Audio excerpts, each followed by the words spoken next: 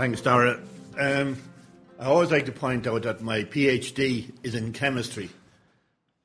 It's a very obscure area of physical chemistry, and I only know of one other person that actually worked in that area that I know of, and that was Angela Merkel. But that's all I have in common with her. I want to start with this image. That is a typical page of thousands upon thousands that have been digitised by the Public Record Office of Northern Ireland. It is the signatures for the Ulster Covenant.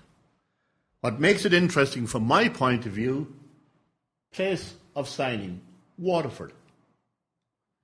4 days after the official signing of the Covenant in Ulster on September the 28th, there was a service organised in Christchurch Cathedral in Waterford, where the local loyalist community gathered. About 40 men and 18 women signed the Covenant, or the Women's Declaration. Others present expressed regret because they felt they couldn't sign it. William Dobbin, the governor of Waterford Jail, was sorry he couldn't sign it, but he felt precluded by his office. In theory, the Covenant should only have been signed by people born in Ulster or resident in Ulster. Many of those had been born in Ulster, but some were not, had not been. They'd been born in Waterford. That's October 1912. And in a way, it's a tip of an iceberg, of a loyalist iceberg. And about 16, 17 months later, there was another incident in that cathedral. This is February 1914, and the Dean called for a service of prayer, and I quote, to avert the dreadful impending calamity of Home Rule, unquote. One of the nationalist local newspapers sent along a reporter who stood outside the cathedral and carefully noted the names of those going in, and they were published in the local newspaper. As you can imagine, that was just to a unionist mill. Bonar-Law raised it in the House of Parliament, in the House of Commons, a few days later. There was to be a service of prayer of peace. Anywhere except in Ireland, one would have thought that that was harmless, but by those constituents of the honourable member, it was regarded as an offence. And the honourable member was John Redmond. So this was a lovely piece of ammunition to throw at John Redmond. In his constituency, you had what was deemed to be an example of naked sectarianism. And in a way, it shows that underneath the surface, in a place like Waterford, where you wouldn't expect it, so far from Ulster, there are underlying tensions at times. Now, the loyalist community in Waterford, between city and county, is about 6% of the population, about 5,000 in total. Mostly Church of Ireland, but also some Presbyterian, some Methodist, and a small but very influential Quaker community, one of whose gifts to the world was the invention of the cream cracker. Jacobs was originally from Waterford. Very influential economically, controlled most of the industry in the city. Very influential politically at local level, where, although elected as independents, they were inclined to cooperate totally and fully with what was called the Ratepayers Party, which was dominated by the United Irish League, which were Redmondites, and they shared in common a desire to keep the rates low as possible. Prominent spokes leaders, Henry Stuart O'Hara, I'll come back to a couple of those, but very importantly from, if you like, the research point of view, it had its own voice, and a very outspoken voice. The Waterford newspaper, the Loyalist newspaper, the Waterford Standard, edited by Robert Whalley. And they were not slow to pronounce their opinions on anything and everything. The most outspoken speaker, advocate for the Waterford Loyalist community was undoubtedly Dr. Henry Stuart O'Hara, Church of Ireland Bishop of the combined dioceses of Waterford, Lismore, Cashel and Emly. He'd been born in Coleraine, he'd been ordained there, had served there, was later Dean of Belfast, and was elected Bishop of Waterford in 1901. A year later, he was back in Coleraine giving a sermon, and he was quoted, "At present I am placed in a part of the country where our people are very poor, a part overshadowed by a dark cloud of ignorance and superstition, a part made miserable by wicked and violent agitation, and I know how our little flocks in their Protestant churches have to struggle for mere existence." When that was reported in the newspapers, it caused uproar in Waterford. Everybody rushed to deny it. When he was interviewed for the Waterford Standard, he only made 2 points. No reporter had got his permission to reproduce his remarks. And secondly, they were words for a Protestant people, for a Protestant audience in a Protestant church. There were no business of any Roman Catholics. So I talk about digging a hole and stop digging. Now, he did modify as time went on, but he continued to be very, very, very outspoken. The other main leader in the city was the man with the top hat, Sir William Goff-Davis Goff. Very important businessman, very prominent and very popular in the city. He was very popular in particular because of his promotion of sports. Out of his own money, he built a cycle track for people in the city. He subsidised the local cycle club. He was very prominent and apparently very well liked. So were the products of one of his businesses, the brewery. But normally the leadership in East Waterford would have gone to the Marquess of Waterford. But at that stage, the Marquess of Waterford in 1912 was only 9 years old. So William Goff-Davis was the de facto leader. In the west of the county, normally it would be the Duke of Devonshire, but the Duke at that time spent very little time in Lismore. So Sir John Keane emerged as the leader of unionism in West Waterford, of loyalism in West Waterford. He was actually very active locally and again quite popular. He served on Waterford County Council, himself and another prominent loyalist, Sir Gerard Villiers Stuart. They served on the county council and were very prominent in promoting advanced agriculture. He started a number of factories in his town of Cappoquin, and he was, of course, later a member of the Senate and continued to be a member of the Senate even after the dissolution of the Free State Senate, because De Valera reappointed him to the Senate later on. So they were, if you like, the voices of it. But the dominant figure in Waterford was John Redmond.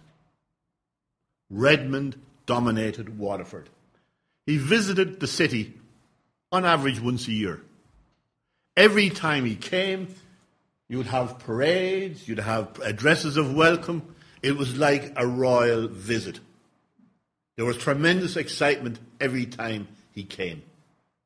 Now, the Home Rule crisis and the local response. In 1912, first one was you had the National Synod of the Church of Ireland, which after a lot of debate, many of the attendees saying, this is a political issue, we should not get involved. But however, they voted to oppose it. And the first overt opposition was in Cork, where there was a meeting of the local loyalist community. A public meeting, very well attended. And Sir William Goff and Dr. Stuart O'Hara both attended. And obviously inspired by that, they decided to hold a public meeting in Waterford to oppose the Home Rule Bill. And they wrote to the clerk of Waterford City Council asking for use of the city assembly rooms in what we would call the City Hall. The mayor wrote back in person, assuring him that he could have the use of the hall for any purpose whatsoever except opposing Home Rule, which of course again was seized upon as an example of what would happen as soon as the nationalists got power. There would be blatant and overt discrimination. The meeting went ahead in the grounds of Sir William Goff's mansion on the outskirts of Waterford and was, by all accounts, a huge success.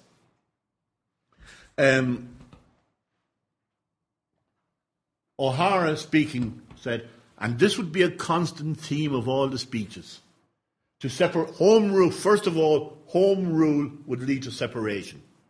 It would not stop at home rule. It would ultimately lead to separation, no matter what John Redmond said. And secondly, a separate Ireland would be a very poor Ireland and would be a very weak Ireland. So they were campaigning on the separation issue and on the economic issue. That meeting, in a way, was the highlight of, and the signing of the Ulster Covenant, of the opposition in Waterford. Thereafter, as the Home Rule Bill made its way through Parliament over and over again, you get more and more this feeling, and in particular in 1914, they're being abandoned. They're being abandoned by the Ulster Protestants, even though it hasn't been overtly said yet, and they're resorting to prayer. You get this with Henry Stuart O'Hara constantly preaching, our only refuge is in prayer. Nothing else is left to save us. There was also a peculiar one. There were some Ulster links. The Ulster Volunteers approached Field Marshal Lord Roberts to become Commander-in-Chief of the UVF. Roberts had huge links with Waterford. Roberts was in the middle of his own campaign for conscription in Britain, so he declined. But he did write back and say, I have been a long time finding a senior officer to help in the Ulster business, but I think I have got one now. His name is Lieutenant General Sir George Richardson, KCB, etc., etc., etc. He is a retired Indian officer, active and in good health. He is not an Irishman, but has settled in Ireland. And where did he settle? There he is, Sir George Richardson. He settled in Lismore with his brother-in-law, another retired officer, in a house provided by the Duke of Devonshire. As the situation deteriorated, the RIC, the local RIC, really, really get worried. And they're constantly looking for more and more constables to provide around-the-house protection for Sir George Richardson, who seems to spend more of his time in Lismore than he ever did in Ulster. But you have that local thing. But you also have another local thing, and it shows you how fears can spread. Emily Usher, the Ushers were very much a liberal Protestant family and were inclined towards Home Rule. They found themselves being excluded from all the local social activities. Emily Usher wrote a fabulous unpublished memoir of this whole revolutionary period. And she talks about her servants saying that the servants in the other big houses were being forced to form a unit of the UVF in Waterford, and they were afraid of being forced to join. Pure rumour, but rumours can spread. Now, by the summer of 1914, there is nothing, it appears, would stop the outbreak of civil war. As members of Waterford County Council, both Sir John Keane and Sir Gerard Villiers Stuart tried to block the establishment of the volunteers in West Waterford, failed. So it looks as if it's drifting, and then suddenly the First World War intervenes. Now, I'm not going to go through the experience in the First World War. Suffice it to say, it is well summarised. But at the outbreak of it, you had almost the Irish equivalent of the Union Sacrée in France. Down in Waterford, prominent loyalists start offering their services after Redmond's speech to the Irish volunteers. Colonel Charles Gordon, Richardson's brother-in-law, writes to Maurice Moore saying he would love to be the officer inspecting the volunteers in Waterford. He's willing to offer his services. He gets no answer. 2 months later, he's appointed commander of the UVF in Belfast. So, a man can hop and jump as good as the rest. But really, I'm not going to go into the First World War period. Suffice it to say, the sacrifice is there in every Protestant church in Waterford. That one there is in Lismore parish for king and country. And they're all on the memorial wall in Dungarvan. Now, while the First World War was going on, though, the Waterford Standard was keeping its eye on the main business, Home Rule. In 1915, when Edward Carson joins the cabinet, the Waterford Standard proudly proclaims, Home Rule is dead. Carson will not allow it as a member of the government. 1916, after the Rising, Lloyd George tries to hold talks. They collapse because the Southern Unionists don't buy into Lloyd George promising this, that and the other thing. The gratitude of the country and of the Empire is due to the statesmanship of our Unionist leaders who have caused the collapse of those talks. And even the convention, which is the centenary of which is next week, let us keep a watchful eye on the convention, lest anything come of it. It then goes on to say, don't worry, nothing will come of it. But it's keeping an eye on the main thing. Now, by 1918, there are significant changes in Waterford. Dr. Stuart O'Hara retired and went back to Coleraine to live. William Goff-Davis died in 1917.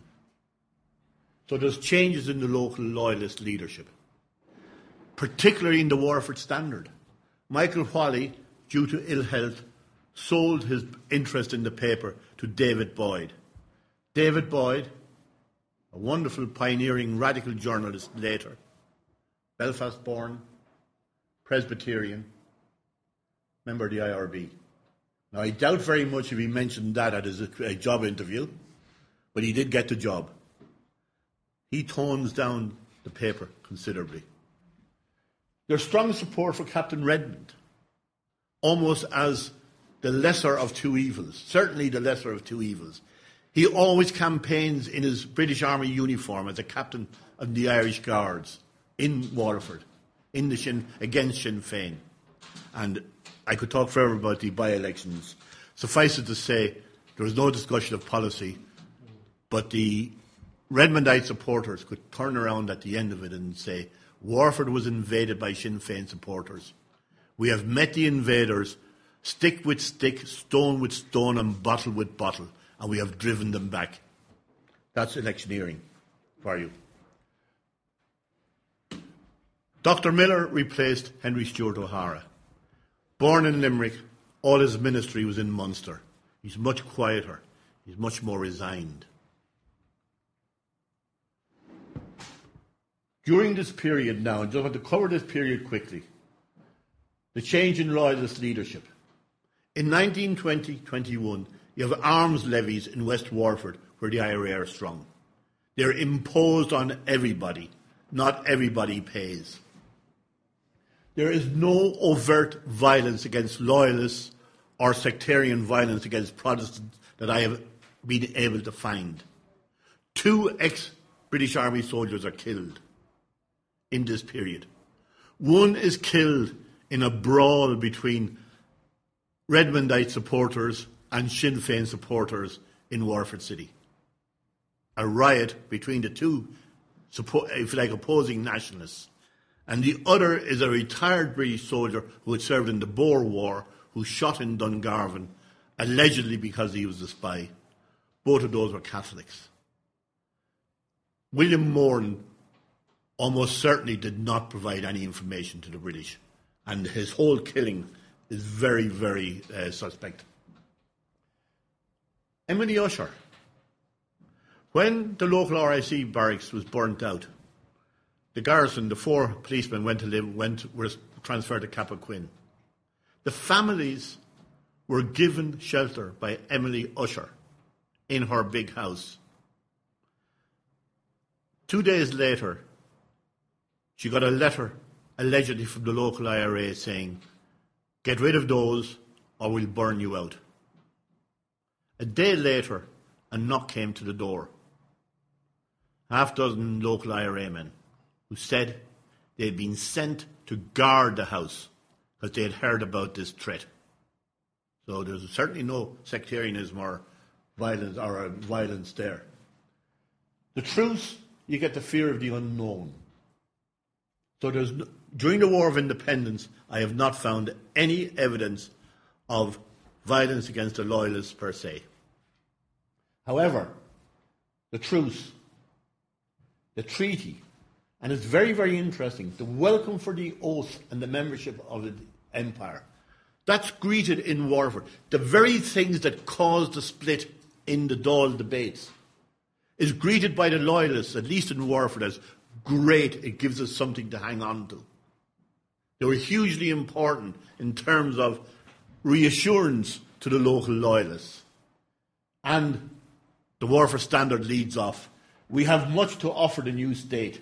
Let us give it in full measure.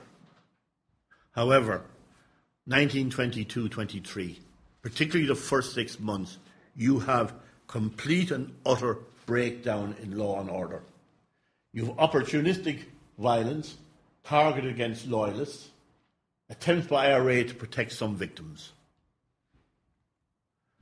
There are over 40 claims against the Southern Irish Loyalists Compensation Committee, the British government one.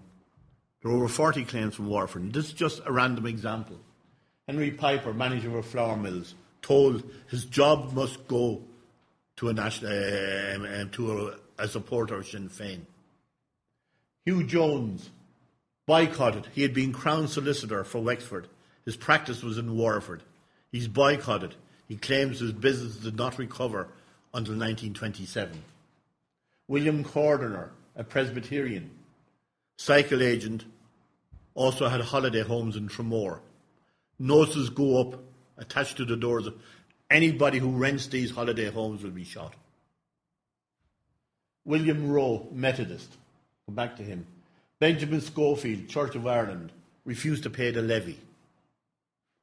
Edward Claxton, again a cycle merchant, he's warned to get out of Waterford. William Rowe is interesting because we have a copy of the letter. We will clear all the bloody Protestants out of this town also, by order OC Battalion IRA. And then, remember this is your sure death. Problem with the spelling. William Rowe, who was shot. So you had those, but they appear to be opportunistic. When David Boyd, who was condemning them in his newspaper, these attacks, is threatened, the IRA send men to guard his house. And they're trying to crack down on some of these violence, but they appear to have been opportunistic. But they certainly had an effect. When the Civil War came to Waterford, it was part of the relic of the siege.